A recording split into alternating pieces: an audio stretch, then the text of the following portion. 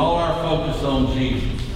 I'm going to tell you, last Sunday night, what a great way to end the year at church as we all gathered in the altar and prayed. I pray 2015 is a year unlike anything we've seen.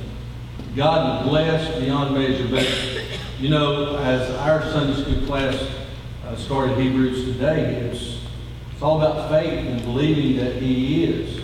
Believing that He is a rewarder to them that diligently seek Him, that believe in faith that He is above and beyond all principalities, all powers, all prophets, all angels, all everything. And it's all about Jesus.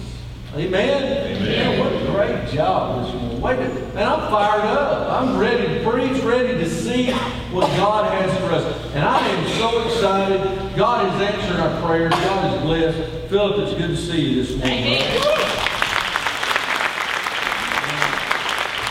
We thank God that Brent's recovering. He's still got a ways to go, but we're praying for them as God's hand was on them, ministering there. Many others who are sick and in need.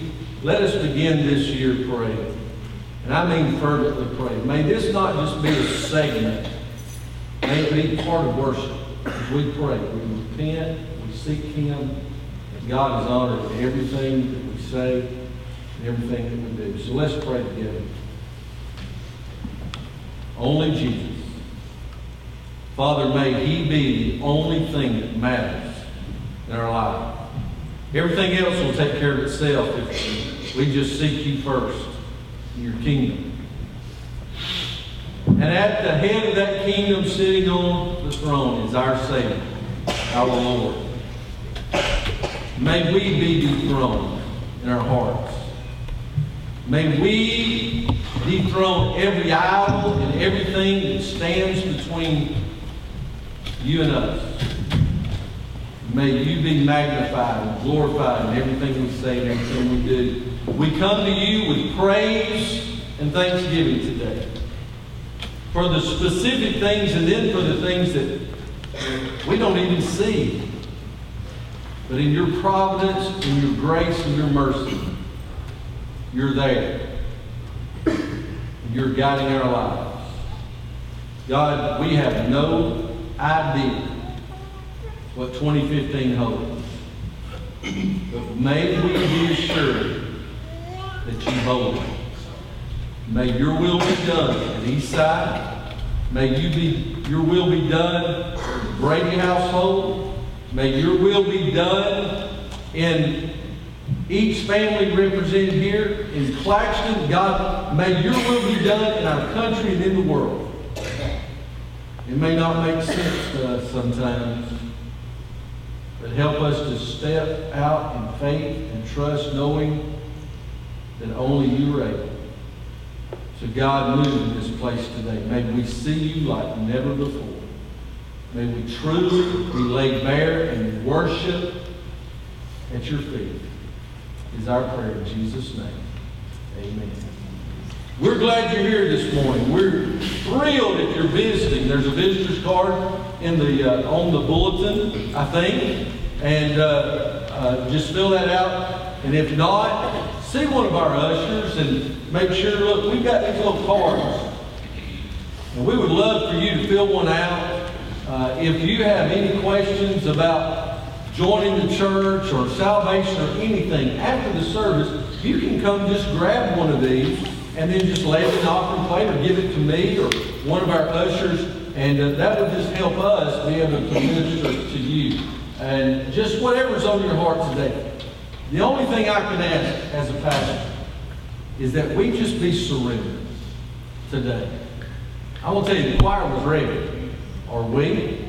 Let us worship our Lord and Savior, the King, this morning forward. It is only Jesus. And then we're going to come back tonight and hear how God is moving on the mission field. Sister Sherry's going to share with us about life skills and about her trip to Uganda. And what a perfect time as we prepare to have the choir back with us a week from Wednesday night. And so it's an exciting time at Eastside. So let's just pray God bless our day and bless our year. Everybody stand and worship us this morning.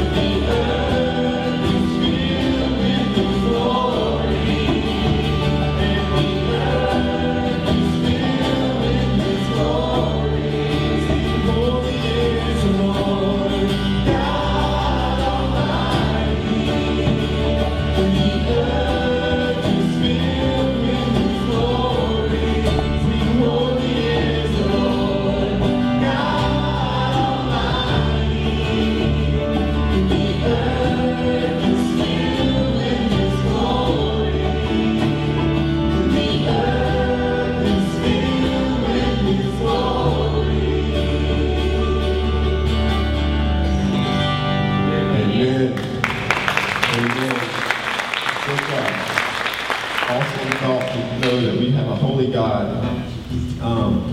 that loves us, a God that lived a holy life, took our sin upon his back and took it to the cross. And we were talking about David this morning in Sunday school about how God uses the least of these. God uses things that don't really add up so many times.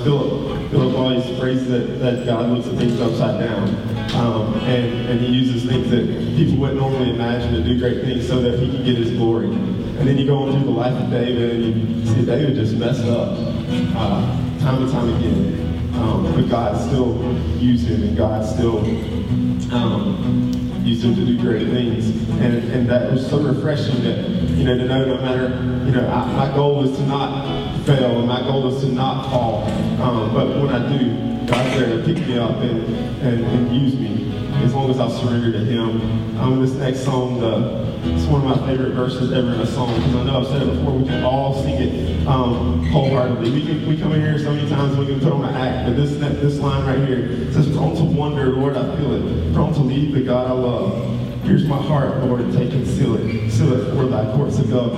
I know we all fell it, but God's still willing to use us, and he loves us no matter what. So let's just embrace that today as we move forward and worship our Savior. Come thy fountain, every blessing to my heart to sing thy praise. The streams of mercy never ceasing, call for songs of loudest praise. Teach me some melodious sonnet, sung by flaming tongues above. Praise the mountain, fixed upon it, mount of thy redeeming love. Here I raise my Ebenezer, hither by thy help I come, and I hold thy good pleasure, safely to our right home. Jesus saw me when a stranger, wandering from the fold of God. He to rescue me from danger, interposed his precious blood. Oh, to grace, how great a debtor daily I'm constrained to be. Let thy goodness, like a fetter, bind thy wandering heart to thee. Prone to wander, Lord, I feel it, prone to leave the God I love. Here's my heart, Lord, take and seal it for thy courts above. Prone to wander, Lord, I feel it, prone to leave the God I love. Here's my heart, Lord, take and seal it for thy courts above. Here's my heart, Lord, take and seal it for thy courts above. Lord, we love you. We thank you that the earth is filled with your glory. We thank you for your holiness. We thank you for everything that comes along with knowing you. Thank you for the grace and the mercy, the love, never-ending love, Lord. We just thank you that no matter where we're at in life, we can count on you. We can trust in you. We can know that we're held tight in pray that as we enter this new year, that we can rest in that. That it is a time for new beginnings. It's a time to cast things aside. It's a time that we can reflect. Lord, I pray that all of our reflections are centered around you. Help us to worship you. Help us just to lift you up in all that we do. In your most precious and holy name I pray. Amen.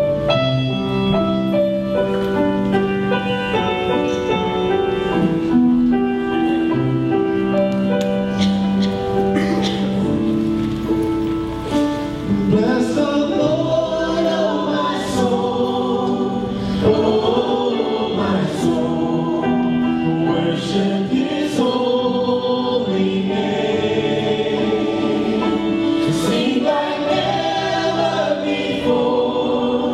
Oh,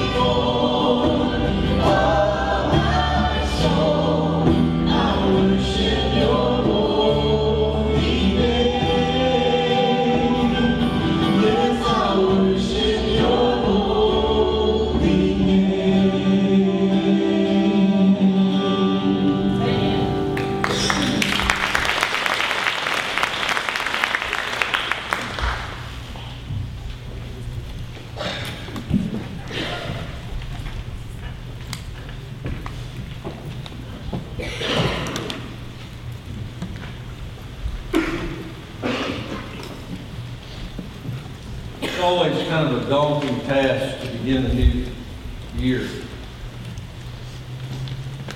As you look back over the years past, you see things that change, and you wonder what may change this year. And I used to be very proud of enjoying change, but the older I get, the less I enjoy it as much.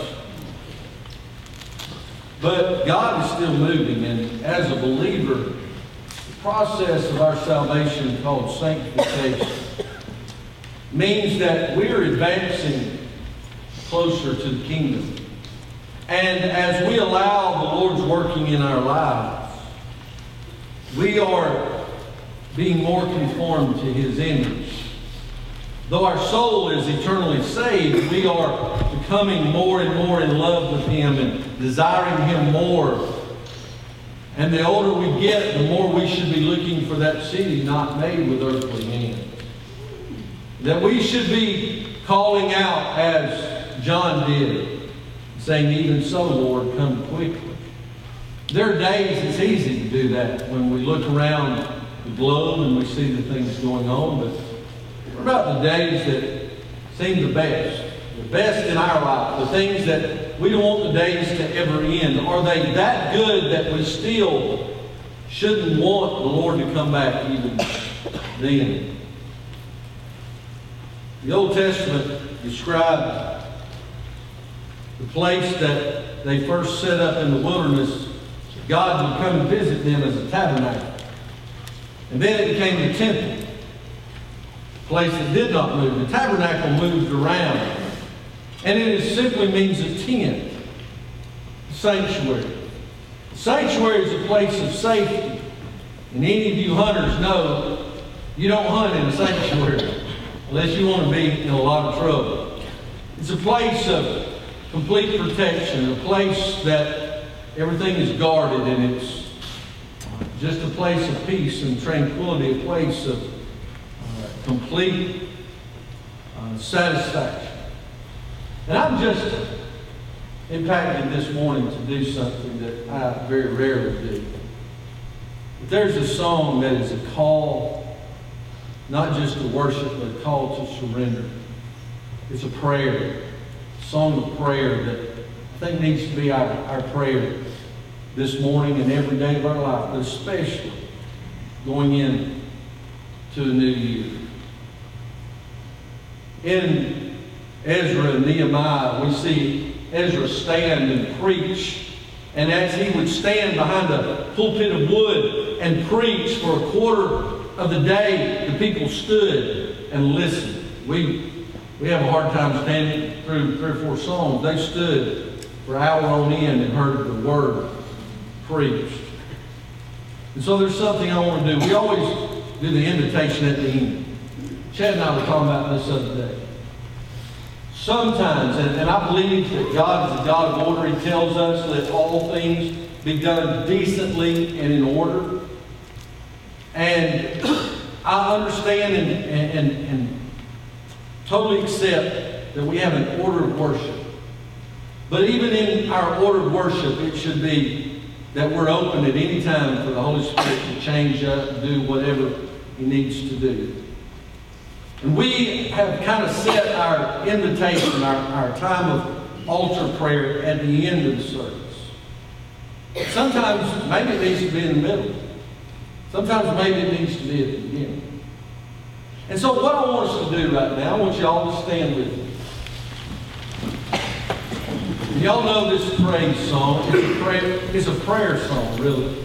Prayer of worship called Sanctuary. Y'all know that song, right? Let's sing this unto the Lord. Now, I don't want you to sing it unless you mean it. But as you sing it, I want you to sing it unto the Lord. Don't look at me. Look to the Lord. You have to close your eyes, whatever you've got to do. I want us to sing this from our heart. I didn't plan this morning. But I believe this is what God wants to do. Maybe there's a hidden spot in our life that we're not ready for the preached word just yet.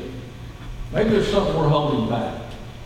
Maybe there's, as I dropped by one of the Sunday school classes this morning, they were talking about Genesis and pride and things in their life that caused Adam and Eve's downfall. Maybe there's some issue in your life that needs to be resolved before we go any further today. There's something being held back. And if we sing this song and we mean it, then we may need to come to the altar. We may can do it right there. But make sure by the time we get to the end of this song, our hearts are ready to hear what God's about to say to us. So let's sing this song as a prayer before the Lord today. Lord, prepare me to be a sanctuary, pure and holy, tried and true, with thanksgiving, I'll be a living sanctuary. Amen. Sing it again now. I mean it from your heart. Lord, prepare me, Lord, to be a sanctuary, pure and holy in Jesus. Pure and holy, tried and true, with thanksgiving. Yes. I'll be a living sanctuary. For who? That is our prayer today. God, that we would be a living sacrifice, holy and acceptable unto you, which is our reasonable service. In Jesus' name, amen. You may be seated. Turn with me to Philippians chapter 3. Thank you. Thank you for adjusting this morning to that. There was a famous sports prognosticator named Jim Rome. He got himself in a lot of trouble this past week. I hope it finally gets him off the air. He referred to one of the marching bands at a college football game as a bunch of dorks. And he said, does anybody else besides these dorks care what they're doing? And I began to watch and read, and they showed one picture of the Texas Longhorns band, and one of their football players had put on a saxophone and was standing there playing with the band. It says, come tell me I'm a dork. But then it went on and it showed the United States Marine Corps marching band. It says, Jim, are we dorks? If so, we're proud dorks. And he went on and he went on and went on and he talked about those kinds of people talked about that. Well, it reminds me when you watch a really good marching band, as they have prepared, you watch them march. They're trained to look ahead. They do not look down. They look at the head of the person in front of them. That's how they march. They're looking at the person walking in front of them. And if they were to be marching down a road in some 4th of July parade, and it was somewhere like Alabama where they pave the roads about every 40 years, and there's a pothole that deep, the person behind the one in front, if they're doing what they're supposed to do, they're going to see that person drop off and say, oh, there's a pothole coming. If they see that something's out of sort, they're watching ahead to see what's going to happen, and they follow the leader. They literally do this, which is my topic this morning. They're looking forward to the past. You see, the one in front of them has already gone before them. It is the past to them, but it is forward to the one behind them. And so today, for us, much like he said in Hebrews chapter 12, as we talked about this morning, seeing that we're compassed about with so great a cloud of witnesses, talking about chapter 11, talking about Abraham and Moses and Gideon and Rahab and all of those great men and women of faith who had trusted the Lord, and it was accounted unto them for righteousness. For without faith, it is impossible to please God. let us lay aside every weight, because we can look forward to the past and know God is in control. To know God wants to bless us. To know God is the center of all things. And that this world was hung by Him, spoken into existence, and the God who can create the universe can surely manage our lives. Amen? That's right. Look in Philippians chapter 3. If anybody ought to have a grasp of this, it ought to be the Apostle Paul. He understood the fullness of the legalistic side of Judaism. He was the most zealous of Jews at the time. I mean, he got it. He was on a campaign. And yet, the Lord, as we preached just a few weeks ago, met him on the road to Damascus and drew him unto His saving power. And Saul, confessing and repenting of all his sins, trusted Jesus Christ as the Messiah and Lord of his life. Jesus forever changed him. Changed him so much, he said, "You're so changed, you got to change names." And he gave him the name Paul. And Paul, every time he wrote a letter, he refers to his Lord Jesus Christ, or his Lord and Savior Jesus Christ. He doesn't just say Jesus and throw the name around. He knows the very depth of what sin looks like. And he knows the pinnacle of being raised out of that horrible pit and miry clay. And having his goings established, as David said in Psalm 40. I want you to think back for just a minute. Remember what it was like to be lost? Remember what it was like to feel like you know you were on your way to eternal damnation and separation from God? Do you remember that? Because if not, you need a refresher course. You're not going to be lost again. You can't be lost again if you've been born again. Because look, the work of salvation is completely the Lord's. And in that fact, that's not just prior to us repenting. That means post-repentance. God, if God saves us, God keeps us, okay? How, if we can't save ourselves, do we imagine we can somehow cause ourselves to be lost again if we've been born again? Y'all understand that? Sealed into the day of redemption because Jesus is Lord. Remember what it felt like as we look forward to the past. He said, referring back just to a few verses in chapter 3, verse 10, he said, that I may know him. He counted all loss, that he may know Jesus and the power of his resurrection. He said, if by any means I might attain into the resurrection of the dead. Look at verse 12. Not as though I had already attained. Either were already perfect. But I press on. I follow after. If that I may apprehend that for which also I am apprehending of Jesus Christ. I want you to stop with me for just a moment.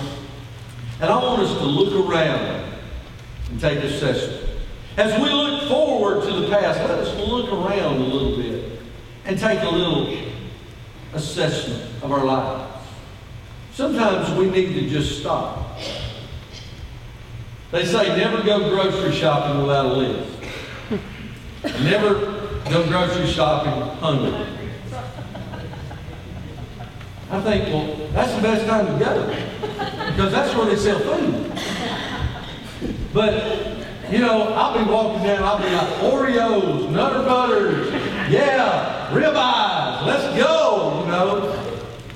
You make a list. You go in the pantry, go into the cupboards, and you say, okay, we're out of this, we need milk, we need eggs, you know, we need cereal, we need gluten-free, whatever for all of y'all health nuts.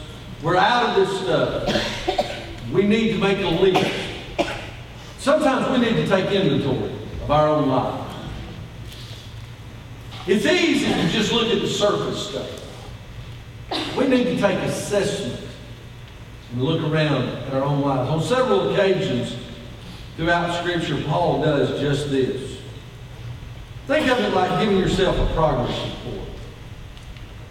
Taking assessment as a way to see it.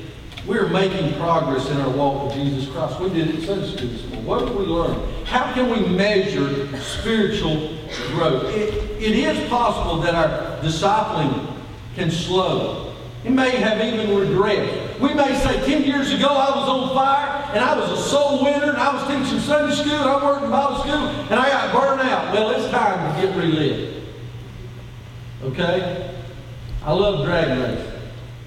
And it's amazing. Trey and I and Dean, we go every year to Gator Nationals. And I know that's what redneck, or you whatever, it's fun. And if you'd lose some of your pride and go, you'd love it too. But what's amazing is these 8,000 horsepower dragsters that'll run basically a quarter of a mile in under 4 seconds at over 320 miles an hour. They're built to run one quarter of a mile. The motors are built for that. And as soon as they're done, a lot of times things will break. I mean, what would be catastrophic for us? They pull them back and they have a turnaround time of just 55 minutes to completely rebuild that motor and line it up and run it again. And they will do that if they make it to the championship round. They'll do that 8 times in a weekend. And on the final day, they'll do it 4 times back to back. It's amazing. We'll go back there in the pits and watch them. And I mean, they'll be thrashing. They'll be jerking. But see, they've got somebody for every single thing. And they've got all their tools laid out. And they're all ready to do what needs to be done. I wonder in our own lives, if we run the track, we burn up. But yet we keep trying to go back and run the race again with burnt pistons in our life, with burnt up spiritual elements in our lives that have been consumed by things of the world. And not necessarily that we've fallen into this big pit of sin, but just neglect maybe. We've not read our Bible like we should. We haven't prayed like we should. Maybe we've just become so burdened over a lost loved one, or we've become so hopeless in our job or in our marriage or with the government, with the world. You watch the news and you see plane crashes and you see economic crashes and you see all kinds of stuff, and it becomes very weighty. And you think, there's just no reason to even have hope. The Bible says if in this world we only have hope, we're of all men most miserable. We need to take an assessment right here and look. When Paul took stock of his life, there were some desirable traits found. And in this verse, I find at least 4, and I want to go over them very quickly. First of all, he said in verse 12, not as though I had already attained, either were already perfect. I got news for you. I don't care how old you are, how long you've been a member of this church, how much you see things and you complain about everything. I got news for you. You've not reached that pinnacle yet. Amen? I'm going to tell you, about the time you think you have, God will remind you by knocking you off. Sometimes I want to complain about this, complain about that, and God reminds me, hey, big boy, you're not God. Never going to be God. But even in the fact that one day you will be perfected in my Son, you've not even reached that yet. And Paul got that. He said, I've not reached the pinnacle yet. I'm not there. I'm not the perfect daddy. I'm not the perfect husband. Look, I'm not the perfect pastor. I'm not the perfect brother. I'm not the perfect friend. There's things that I need to work on.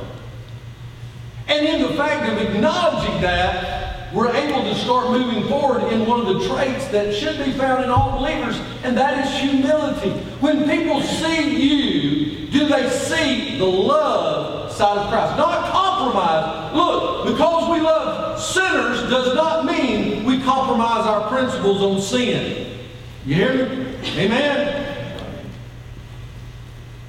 This whole for some reason, if we're real Christians, then we won't ever say anything bad about it. Look, we're not trying to bash people, or at least we shouldn't be.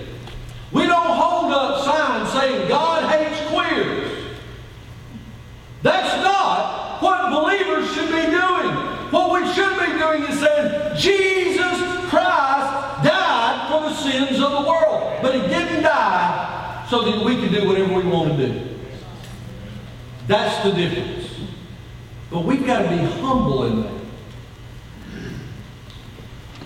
What's the old song? It's hard to be humble when you're perfect in every way. I've known several people I thought wrote that song. But the truth is, we're not all that. Hear me, teenagers, you're not all that.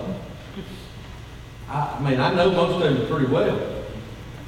Smart, handsome, pretty, talented, athletic, come from good homes. But you ain't all that.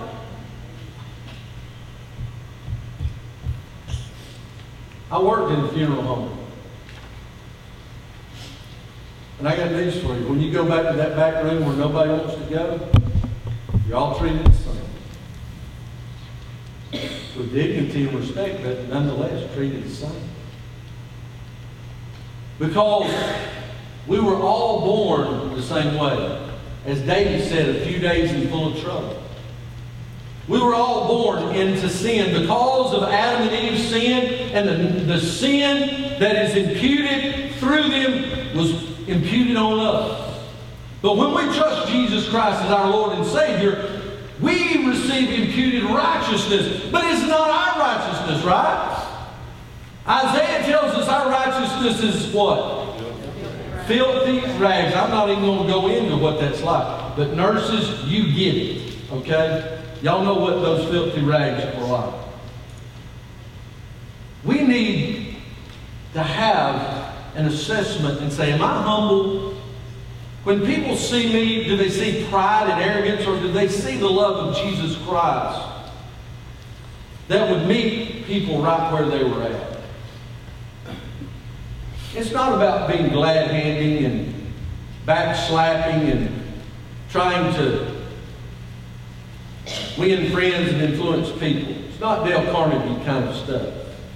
It's about the essence of who Christ was, who made Himself a little lower than the angels, born of a virgin, and walked among mankind, who hungered and thirsted just like you and I did, and do. Suffered and died for our sins and not for His own, because He had none. We must get what humility is all about. See, Paul, he didn't sit down and eat with anyone. He was humble, and even in the way of being self-effacing. It says in verse 12, I'm not only have I not attained, I'm not perfect. Now, don't use that as a badge to do whatever you want. Well, I'm just human. Well, yes, we understand that, but it is not a get out of jail free card to do whatever we want. Shall we continue in sin that grace may abound? God forbid! God has saved us not so that we can just escape sin after it's happened, but the power of sin before it does. It's not just about the power over the penalty. It's over the power of temptation that we can trust, but we can't do it without it. Some of you may have made New Year's resolutions. I hear less and less about those things every year. Maybe you did make some. Ask yourself, number one, is it what God wants? Number two, can God really help him do it? Number three, am I going to let Him do it? When we come to that point, we understand we have not yet attained. I also noticed that he had the trait of perseverance. He said, I press on. I press on. I'm pressing on. He says, I follow after. If you're looking at the King James, I follow after. I keep going. I keep going. I look forward. I'm following after. I'm looking ahead at the past. I'm looking at what Jesus has already done for me, and I must at all costs not quit. Jeremiah tried to quit, didn't he? The prophet, he wanted to quit. He said, matter of fact, I quit. I signed and dated my resignation. I quit. But I can't. And he didn't give some big principle of, well, I'm obligated based on contractual issues and I've filled out in triplicate all my forms. No, that was not what he said. He said, I don't quit because there's a fire within my bones. It is pit up inside of me that says, you can't quit. God is real. I can keep going. I can keep going. We got the bench of marathon runners and Ironmen. You ever watch the Spartan race? I sit up last night at midnight watching the Spartan race because it was so intriguing. I wasn't worried about those 6 foot tall, 135 pound marathon trained, 0.32 body fat runner. That's not why I watched. I watched because there was a girl that was a dedicated athlete, sport fanatic, was playing high school softball, got her leg broke, came infected, went through a year and a half of all kinds of issues, and a little freak breaking your leg on a softball field, they amputated her leg. She was bound and determined to make it through this race. Now the difference in a Spartan race and other things like an Ironman's tough. You got to swim, ride a bike, run. But the Spartan race is there's 28 obstacles over 8 miles. There's one place you have to carry a 60-pound sandbag up a 500-yard hill and back down. Another one is you have to take and drag a 50-pound concrete block by a chain through the mud, through the water, and back up. There's other places where you have to climb over the monkey ropes, basically, over water and ring the bell. Other places you have to run through the water. Other places you have to roll under barbed wire. All these kinds of things. There's one girl that had started orphanages, and she came home for a deputation to help raise money to start other orphanages. And she had a freak accident.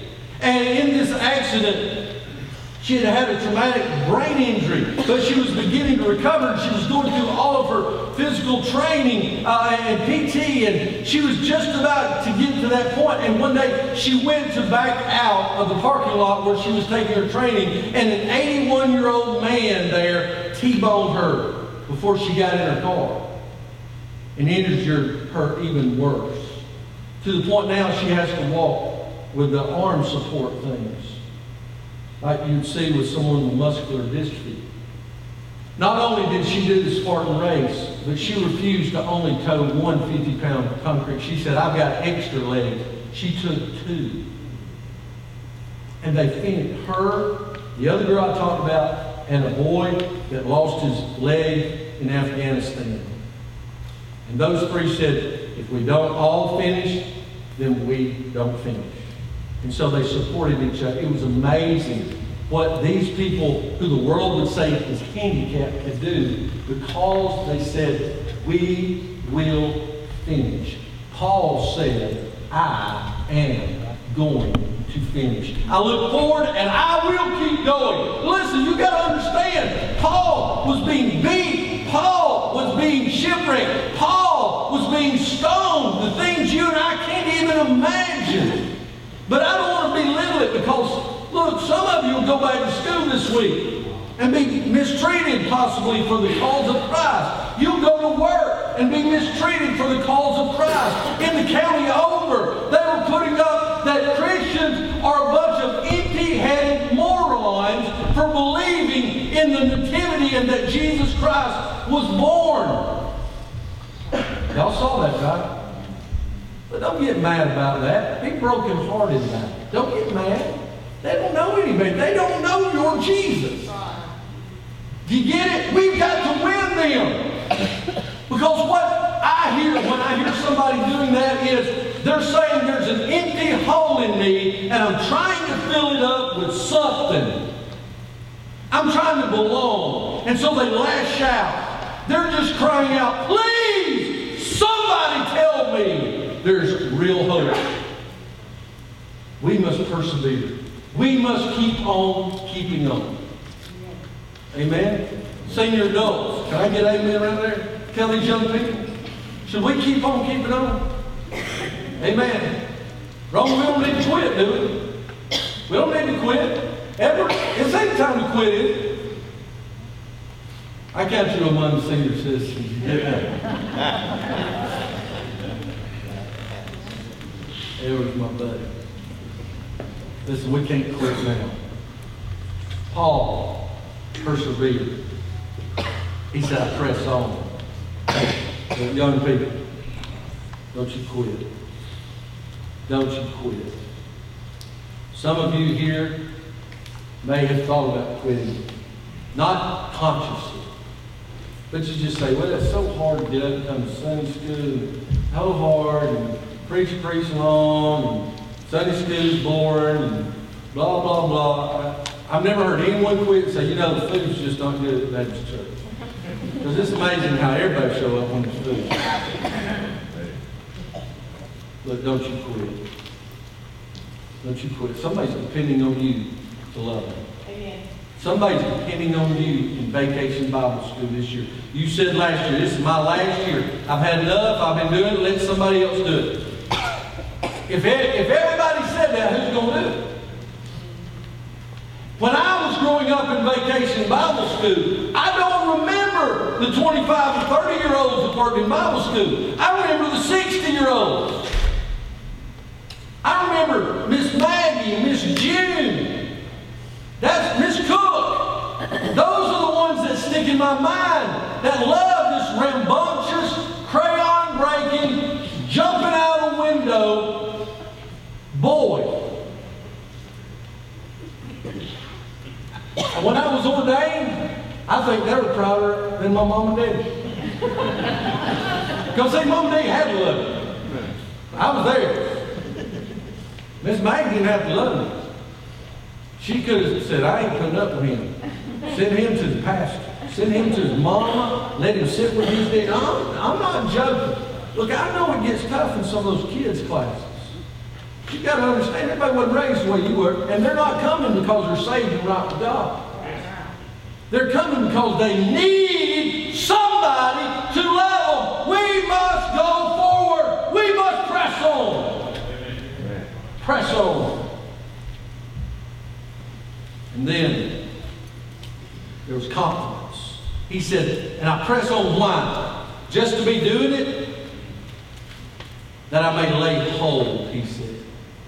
That I may lay hold or apprehend that for which also I am apprehended of Jesus Christ. You see, Paul believed that he would succeed in his life's mission. Do you? We must not allow the obstacles in our path to obscure our view of what God wants to do through us. You know what we're always praying for, worried about? What God's going to do for us. But Paul had his perspective right. He was looking at what God wanted to do through him. See, Sherry's going to tell us tonight, not what God did for her, even though that's part of it. She's going to tell us what God did through her. And being able, and we sat down, she and I, and looked at pictures. And some of you who were dedicated and loved to help, do you understand that you were able to share the gospel and all the negativity and all the bad stuff we hear around the world about ISIS and the Taliban and Al-Qaeda and all the terrible news about Islam, which is true? There were mothers at Life Skill who were Muslims that got Bibles, who got pictures of you, who were told people in America love you. They're not the great Satan. They're not the great infidel. They love you. They love you.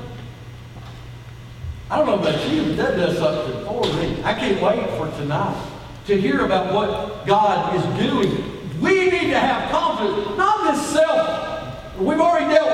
guilty, okay? So I don't want to spend a whole lot of time. But I'm talking about being proud of what God can do in our lives. God ever done anything for you? Amen. Yes. Amen.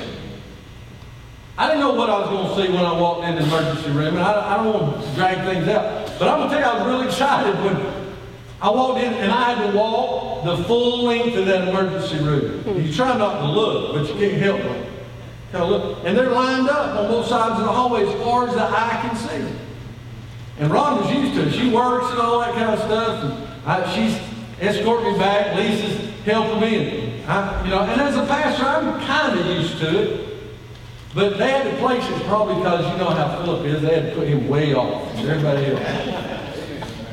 But I was excited because as soon as I seen Rhonda waving at me like a deer caught in the headlights wandering around, she said, "We're down here."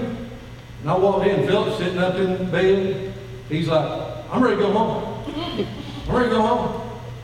And I had no idea what I'd find when I get there, but leg hurt, chest hurt a little bit, but you see him here today. He called me the next day. He said, "I'm home, just want to let you know." Amen. God can do stuff like that. Right? God's bigger than cancer, right? God's bigger than our jobs. God's bigger than our problems. God's bigger than everything we face in our life. Sometimes it's very overwhelming, but Paul had confidence that God could do whatever he said he wanted to do. And if God says it, look, you ain't got to write it down. Someone once said, "God said it, I believe it, and that's all that matters." I got news for you. Whether you believe it or not, that's all that matters, because God said it. Because what God has spoken shall be finished. And make no mistake about it, Revelation is going to happen. It's going to happen. Ezekiel is going to happen. God is going to breathe life into Israel in the valley of dry bones. God's going to do that. It's really, really going to happen. Not in Hollywood. And there's really going to be people left behind. But we ought to be so burdened and with the confidence God is able to save those to the uttermost that we don't want anybody left behind. We're going to go tell everybody confidence and purpose. He said, "For which Christ Jesus has laid hold of me."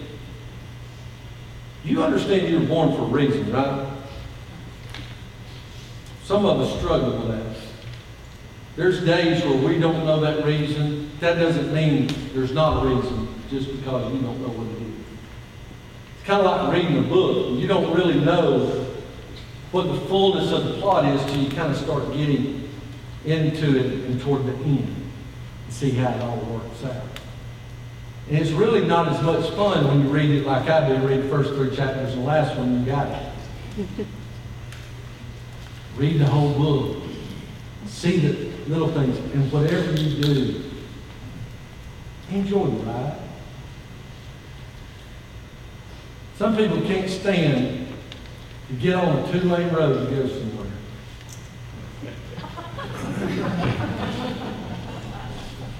They want to get on the expressway everywhere they go. I got news for you. It ain't always the express lane, okay? And I get tired of clippity-cloppity, concrete expressways where all you're looking at is hog wire and 2 strands of barbed. You hear what I'm saying? Sometimes I like to get on 411. Sometimes I like to get on 57. Sometimes I just want to get on the back roads and see life, see little things. Don't go the same way every day. Change up your route. Look, because God may be wanting to show you this earth is bigger than your little thing that you see. You see, you've got a reason. Your life has purpose.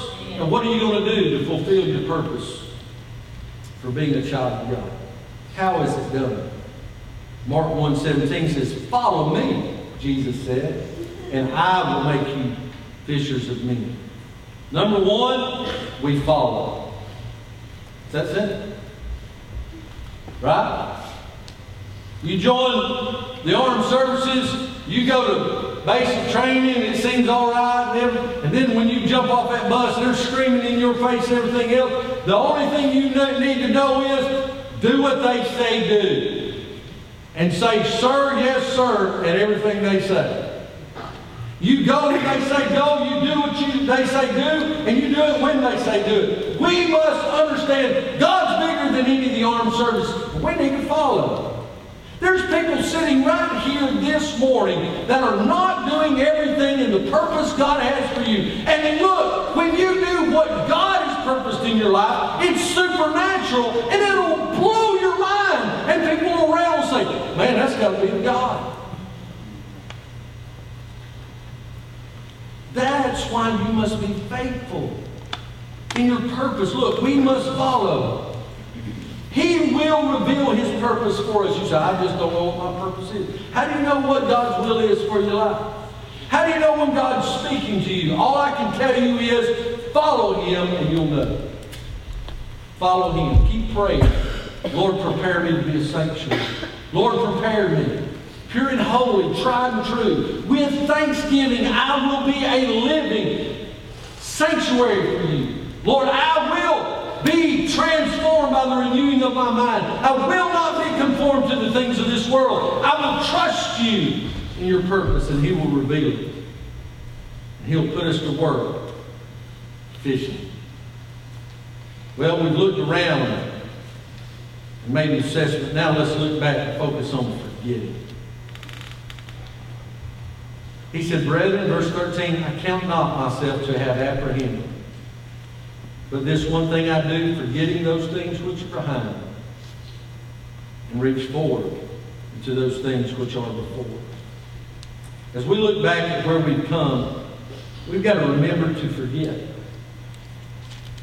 Because sometimes it's just, it feeds the flesh to think back of all the misery and we hold on to things. And I don't want to sound too harsh, but I want to tell you a very quick little true story. I had a church member I was very close to in my first church. He had liver disease. He was at Emory, as fine a hospital as there is. He'd been on the transplant list for quite some time. And I went to see him in the hospital. He said, preacher, I'll tell you now. He said, if I don't make it, he said, it's my own fault. He said, I'm not mad at God. He said, I'm the one that did this to my body. He said, I have nothing. He said, I should have lived for Him when I was younger. And they tried to transplant him 3 times. And as you know, the liver, as it processes medication, they want to make sure that liver is on site before they ever give them any medication, because the liver can't handle it. Well, after doing it twice, this was the last shot. And so they went to transform him the last time, and it didn't take it. On Thanksgiving Day, they called him. And he had passed away. And on that Saturday after Thanksgiving, we held his funeral. It's very hard, but he had such a tremendous testimony of how God had changed him from a very rough lifestyle. He was about 6'4" and was about 360, 380. To the point that, honestly, I had my brother get in the baptistry with me to make sure we didn't drop him. Now, he was strong and kind of healthy, and he was able to, but I didn't, look, 400 pounds? No, I'm going to have some help, a little backup. You know, I'm humble. I understand. I can't do it all. So, but he had that testimony in front of his whole family. And so we celebrated his life, even though we thought it was short. But you know, his wife could never, she would not, she could, she said she could, but she wouldn't come back to church because she said, all I see is that casket down front. Now let me tell y'all something. Some of you that still harbor some of those thoughts, I understand. Okay, number one, I understand. Heartache like that, you don't just get over it. And I'm not pretending to say it, but I do want to tell you this. God just spoke to my heart, and I spoke to her, and I said, I want you to think about something. I said, I've known him for about 4 or 5 years now. He and his brother had bought season tickets to the Braves when they moved to Turner Field. I went to the inaugural games. We went to all the businessmen specials at 1 o'clock. I mean, I'd go to 40 Braves games at summer, it seemed like. I spent a lot of time hanging out with him at his tire store. We went to their house in age, and he was a fun-loving guy. I said, you knew him even longer than I did. I want you to understand, he lived 47 years, but he died in 7. Which one are you going to focus on? Focus on the fullness of his life? See, I don't think about him laying in intensive care. I remember it. I remember the last time I saw him like that. But what I remember is he and I strolling through Turner Field, eating hot dogs with everything you could possibly put on them. Getting shot in the chest with one of them t-shirt guns. And him saying, yeah, you was a ball player, wasn't you? His dry sense of humor. He had a beard that he looked like General Ben. Or Grizzly Adams. That's who had General Ben. General Ben was a bear. Well, he looked like both of them. And this dude was huge. Big old beard, but he was a big teddy bear. But what I mean to tell you is today, when we look back, we have to focus on forgetting the bad stuff, the bad elements in our life. We've all messed up. I got news for you.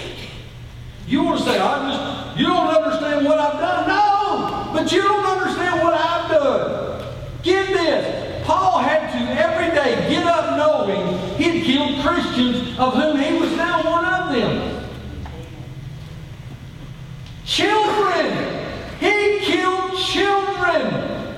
He had women locked up. He was not some just okay guy. This guy was the most militant jihadist of Judaism you could imagine. He was vindictive, he was legalistic, and he ruled with a rod of iron, and he had everybody over him's authority to do it. And bless God, he did it with everything he had. Every day of his life, he had to get up and forget it. He had to forget that government since then had persecuted him. Even the Christians didn't want anything to do because they couldn't believe, as big as God was, God could fix Paul. You remember that? Yeah. They didn't want it. They said, oh, this is the guy who kills us. Beware. He had to understand every day and forget that Jews considered him a traitor. He had to focus on forgetting, and that was not easy. Look, you don't know what we got to forget? Our pre-conversion sin. If Jesus can forget it, then you ought to forget it. You say, you just, the guilt. It's been since I was saved. I got news for you. Our post-conversion failures and sin is just as much under the blood as the pre-conversion if we prayed and trusted Jesus Christ. He said he's faithful. Amen? He is faithful and just to forgive them. And to cleanse us from how much unrighteousness? And how much is all? I like that, don't you? We need to focus on forgetting the way that life has treated us. We can whine and bellyache, the world's been unfair, and I didn't have anything. Mom and Daddy didn't do this, and I didn't have a Christian home, and I didn't. Look, you're here. That means God has blessed you. God has allowed you to come. And if anybody walked to church here today, it was your own choice. And if you're hungry, it's your own choice. Because all you have to do, if you come to Sunday school, I promise you won't be hungry when you leave. Because there are about 32 breakfast casseroles and at least 12 dozen donuts on this church property on any given Sunday morning. And I was tempted. I walked, you want a donut? You want a donut? I'm trying to get away from the sugar stuff. I didn't want to say that out loud, but I am, because now they won't offer me any. We need to understand. We have to get up and say, I choose to forget what God has forgotten.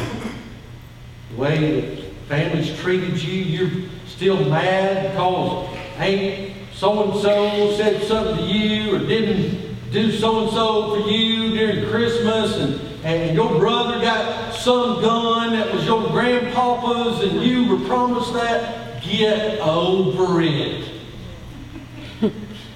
Dude, man, you gonna let some piece of china steal your victory in Christ?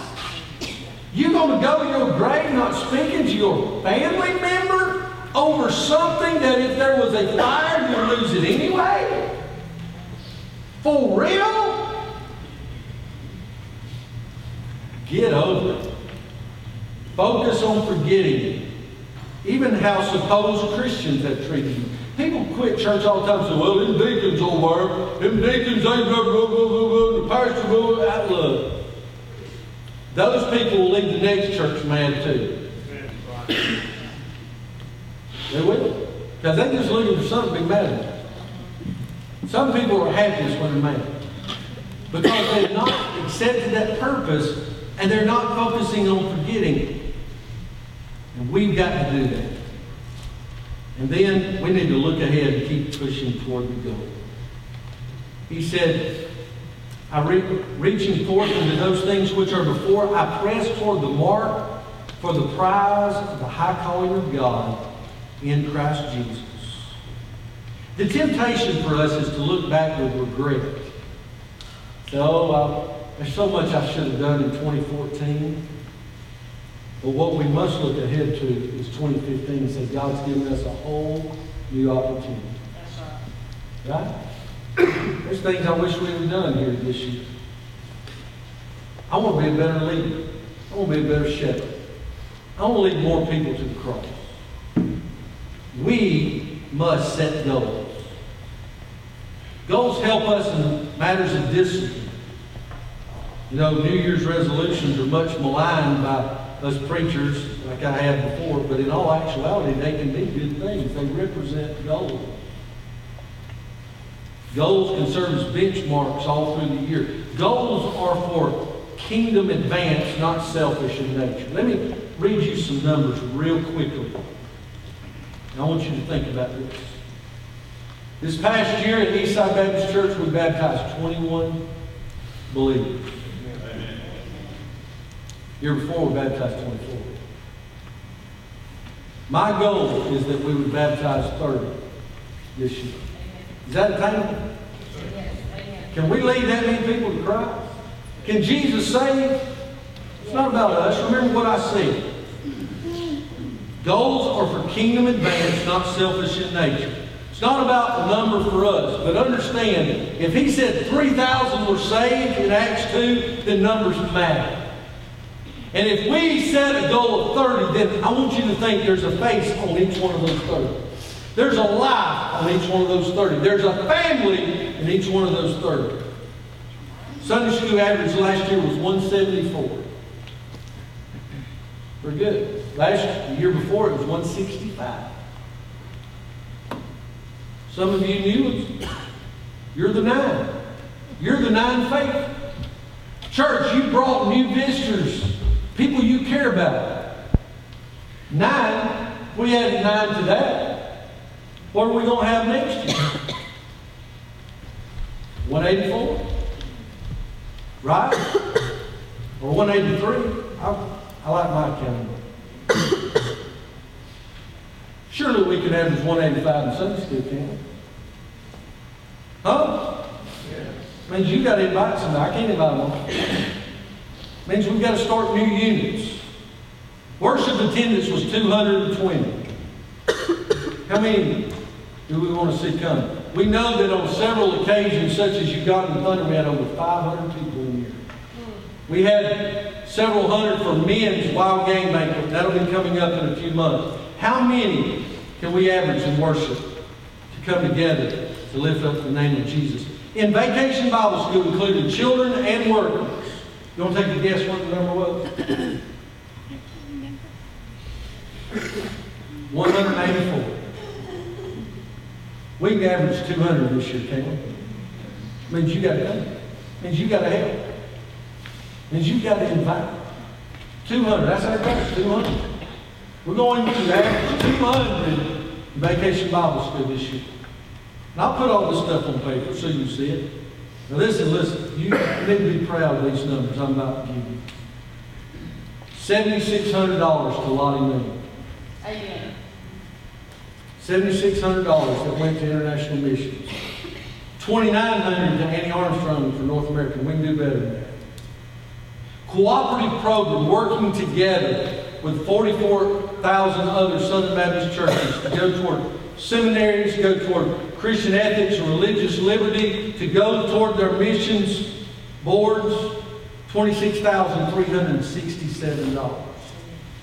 To the Tatnall Evans, $7,200.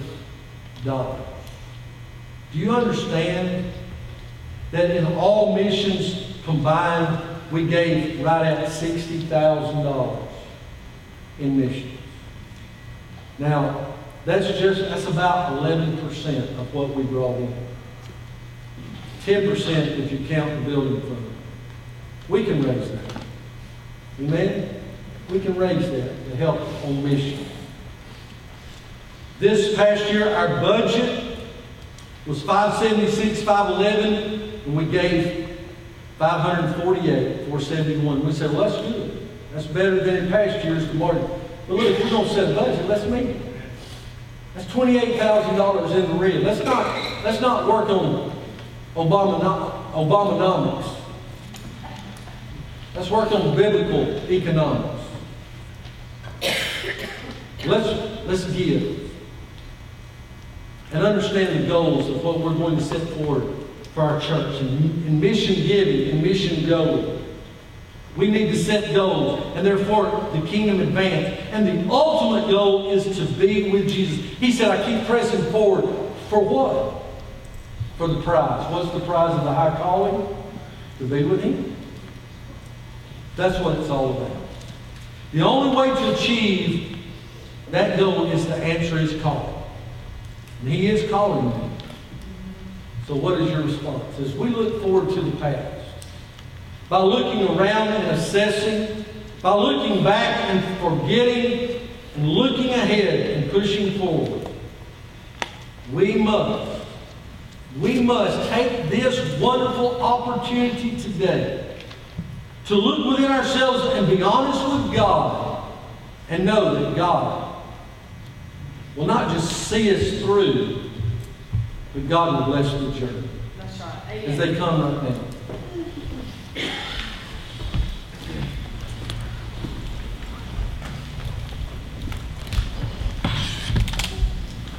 I press on. I press toward the mark for the prize of the high calling of God in Christ Jesus. Are you pressing? Today you need to press against your will. You need to press against every instinct. You need to come make a verbal, spiritual, faith-filled commitment to God. That you will move forward in His speed, with His help, and for His glory. If you don't know Jesus Christ as your Savior, come talk to me this morning. I'd like to share with you the good news of Jesus Christ. If you have not joined, you need to be a member of this church. You've not been baptized, but you've been born again. And you need to let the world know in believers' baptism and obedience to Jesus' Savior. Why not come forward this morning? Whatever you need to do, don't wait to the second Sunday. Start on the first. Be honest with God. Let God bless you for 22 things. Stand and go. Without hesitation, come. If tomorrow was the last day, would you come? Come. Lord, prepare me to be a sanctuary, pure and holy, tried and true, with thanksgiving. I'll be a living sanctuary for you. Praying when you need to come. Lord, prepare me